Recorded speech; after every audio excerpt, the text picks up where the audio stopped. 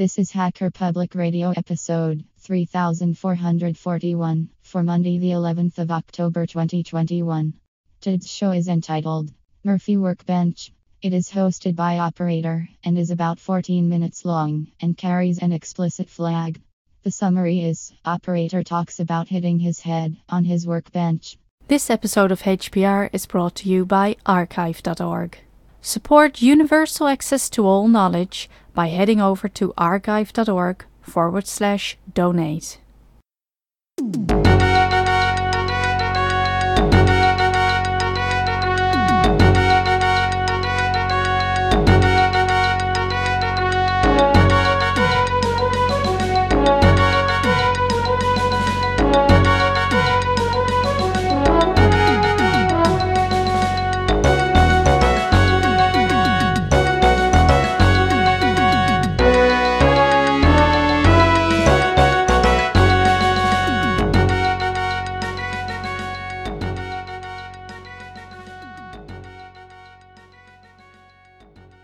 Hello everyone and welcome to another episode of Hacker Public Radio with your host, Operator. This one's going to be pretty short. I'm going to be talking about a Murphy workbench. So if you have a minimal amount of space and you want to have a nice little workbench, this might be the deal for you.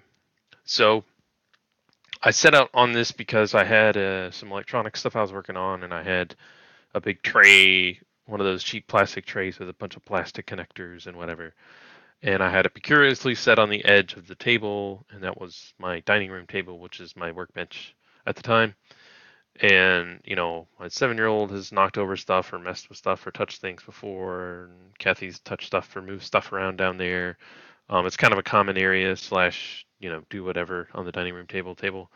And after he knocked over and we spent like 15 minutes cleaning up the mess, I said, you know what, I need to get my stuff into my own area that nobody's allowed into, or at least the 7-year-old's not allowed into, and I don't have to worry about him knocking anything over. And also, because I'm not, 2 feet tall, I don't have to hunch over stuff. So I want like a workbench that's really high, almost eye level, strangely enough. And I want to be able to work on and solder and look at stuff and whatever. So I sought out to try to think of ways that I could approach that, and first thought, I'll go to the hardware store and buy one of those big, huge, workbenches that's, $800 or $300 or whatever for a workbench, and might have some drawers in it or whatever, and replace the little tiny workbench I have in the garage. I said, well, it's hot in Georgia, and there's like 2 months out of the year I can actually work in the garage without feeling miserable. I take an old blower, HVAC blower, and use that as a fan. But I just didn't want to mess with that area, as there's stuff, paint cans inside of this old cabinet that we were using, I'm using as a workbench for outside. I said, you know what, I want something inside that's for soldering, and I can set up all my stuff and just stand and do some soldering and some technical stuff, and then kind of be able to shut the door or be able to leave everything where it is and not have to worry about anybody knocking it over or whatever. So I started thinking about, different ways to do that. And I was like, what about like a Murphy bed, but just with a bench on it? So I got to thinking and looking around, and I'll put them in the show notes. This is a 24-inch folding shelf bracket, collapsible bracket for shelves, walls mounted hinge, space DIY bracket for table bench, max load 500 pounds. So in the picture, it shows like a very small 24-inch, maybe 25-inch, 26-inch piece of wood.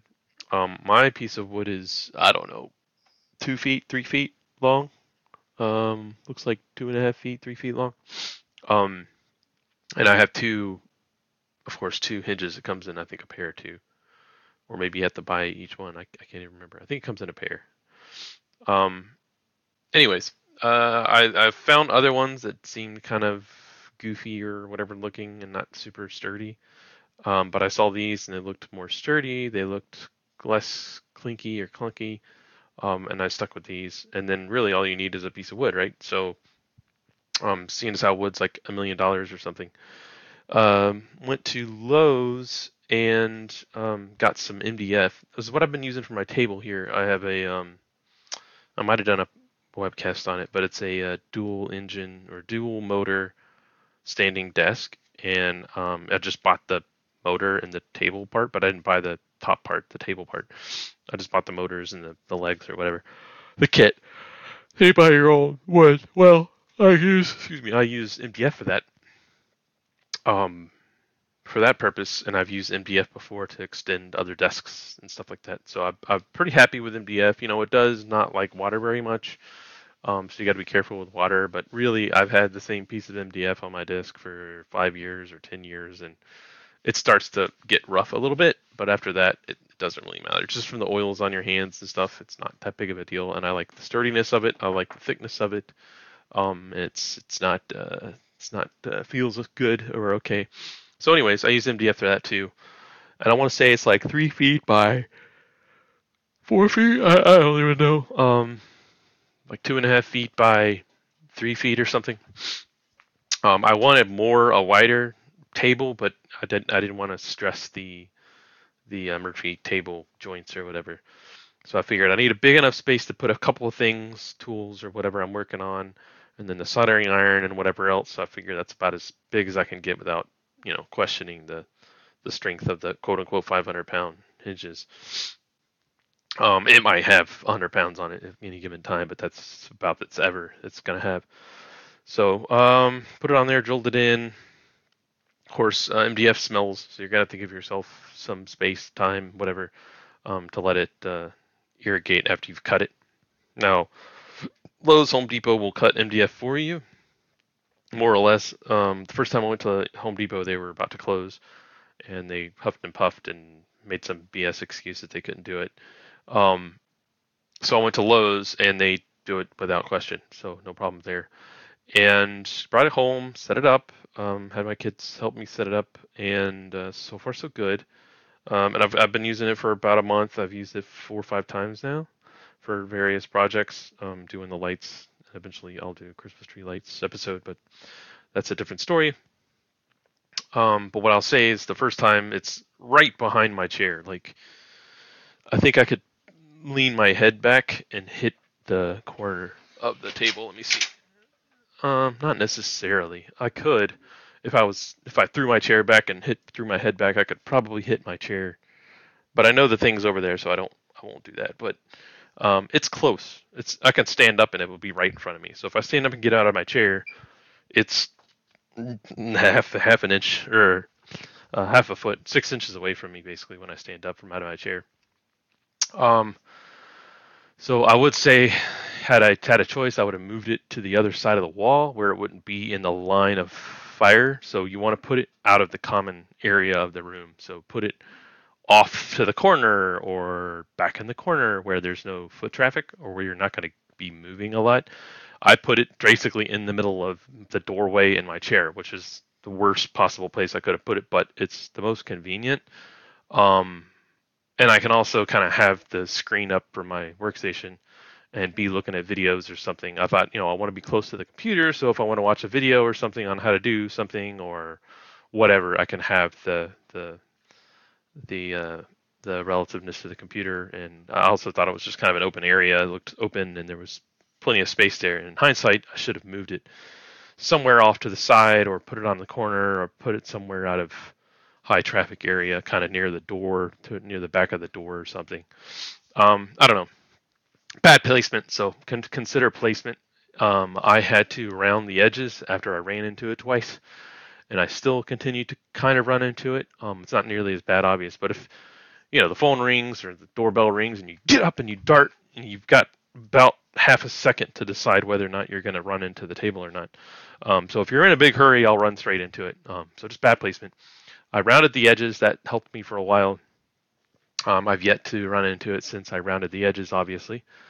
But here I was doing something on the ground near my desk, and I was looking for something or filtering through something, or I don't know what it was, but I lifted my head up and hit one of the releases for the table. And I don't know how the other one popped, which is not super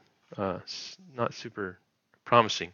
But somehow I had hit my head so hard that both of the latches fell. and it hurt my head. And of course, when the latches fell or whatever, it folded the table down and all the shit on the table fell. Luckily, there was nothing I was working on. I just have some stuff here on the floor that's ancillary.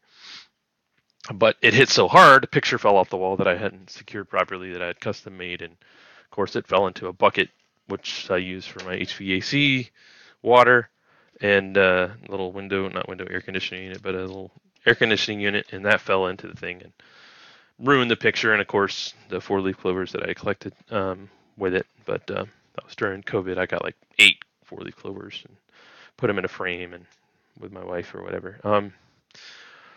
So placement and rounding those edges. I'll say the loudness or the kind of the pros is easy to clean up. So all you do is you fold the table down and let all the dirt and whatever fall on the ground. And if you want to just wipe it off with like a paper towel or something, you can get all the little bits of stuff that stick on there, and then you just vacuum up the carpet and you're good to go. The other one is that, the height is great for tall people. So basically when I stand up, it's kind of in my armpit right now. The corner of the table's in my armpit. I'm 6 feet tall. So when I'm working on stuff, I don't even have to hardly move my head. I tilt it slightly forward a little bit, but I'm not hunched over the desk trying to work on something. So the height is necessary. I would even say I would like it even higher, but I don't want it so high that I can't actually work on stuff and reach crap.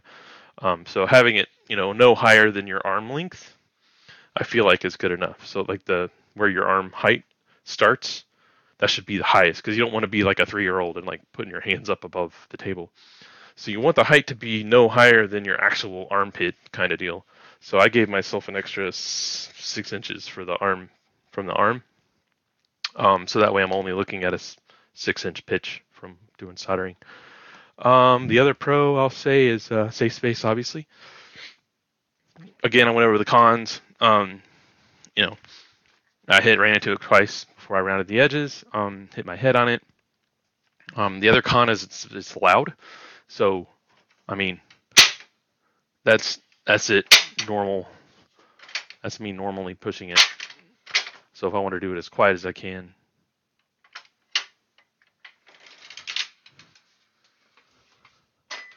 that's about as quiet as it gets.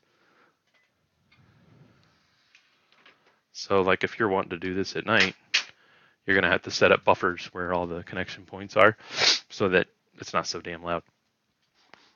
So the loudness, if you're trying to be sneaky or quiet or you're trying to work on stuff at 3 o'clock in the morning while your family's sleeping, it's pretty damn loud because it hits the walls and travels. So you might want to do some that fancy foam that they use for speakers and put that on your mounting brackets, so there's not a ton of that.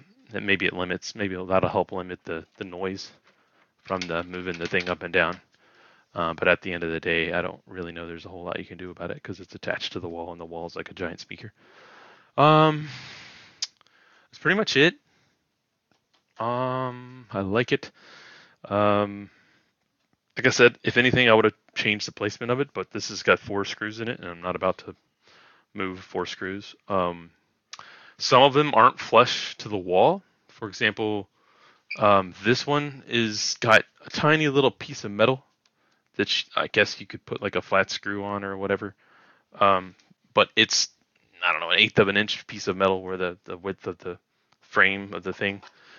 So it sits flush up against the wall, and that's what I wanted. But what I didn't want is a big gap or like anything, anything bad, anything hinged base or whatever. So I wanted it to be flush up against the wall so I could maximize that space if I wanted to, lean something up against the wall. But other than that, pretty standard stuff. That's pretty much it. I had to use some wrong screws, and then I filed them off with the Dremel tool. So you'll see that. And some of my handiwork is I'll have screws that are too long. I'll screw them in, and then I'll sand down I'll use the Dremel tool to cut the screw off, and then I'll sand it down with either the Dremel tool or just sandpaper or whatever. So you can see these little metal spots little burn marks where I've sanded down the cut off and sanded down the thingy. So it doesn't have to be perfect, obviously. I mean, you can stain it, make it look nice, right? That's pretty much it. Hope this helps somebody out, and have a good one.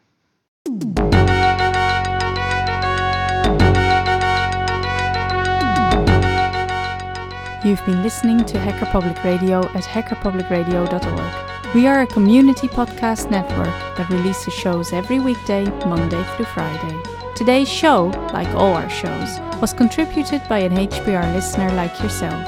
If you ever thought of recording a podcast, then click on our contribute link to find out how easy it really is. Hacker Public Radio was founded by the Digital Dog Pound and the Infonomicon Computer Club and is part of the binary revolution at binrev.com. If you have comments on today's show, please email the host directly, leave a comment on the website, or record a follow-up episode yourself.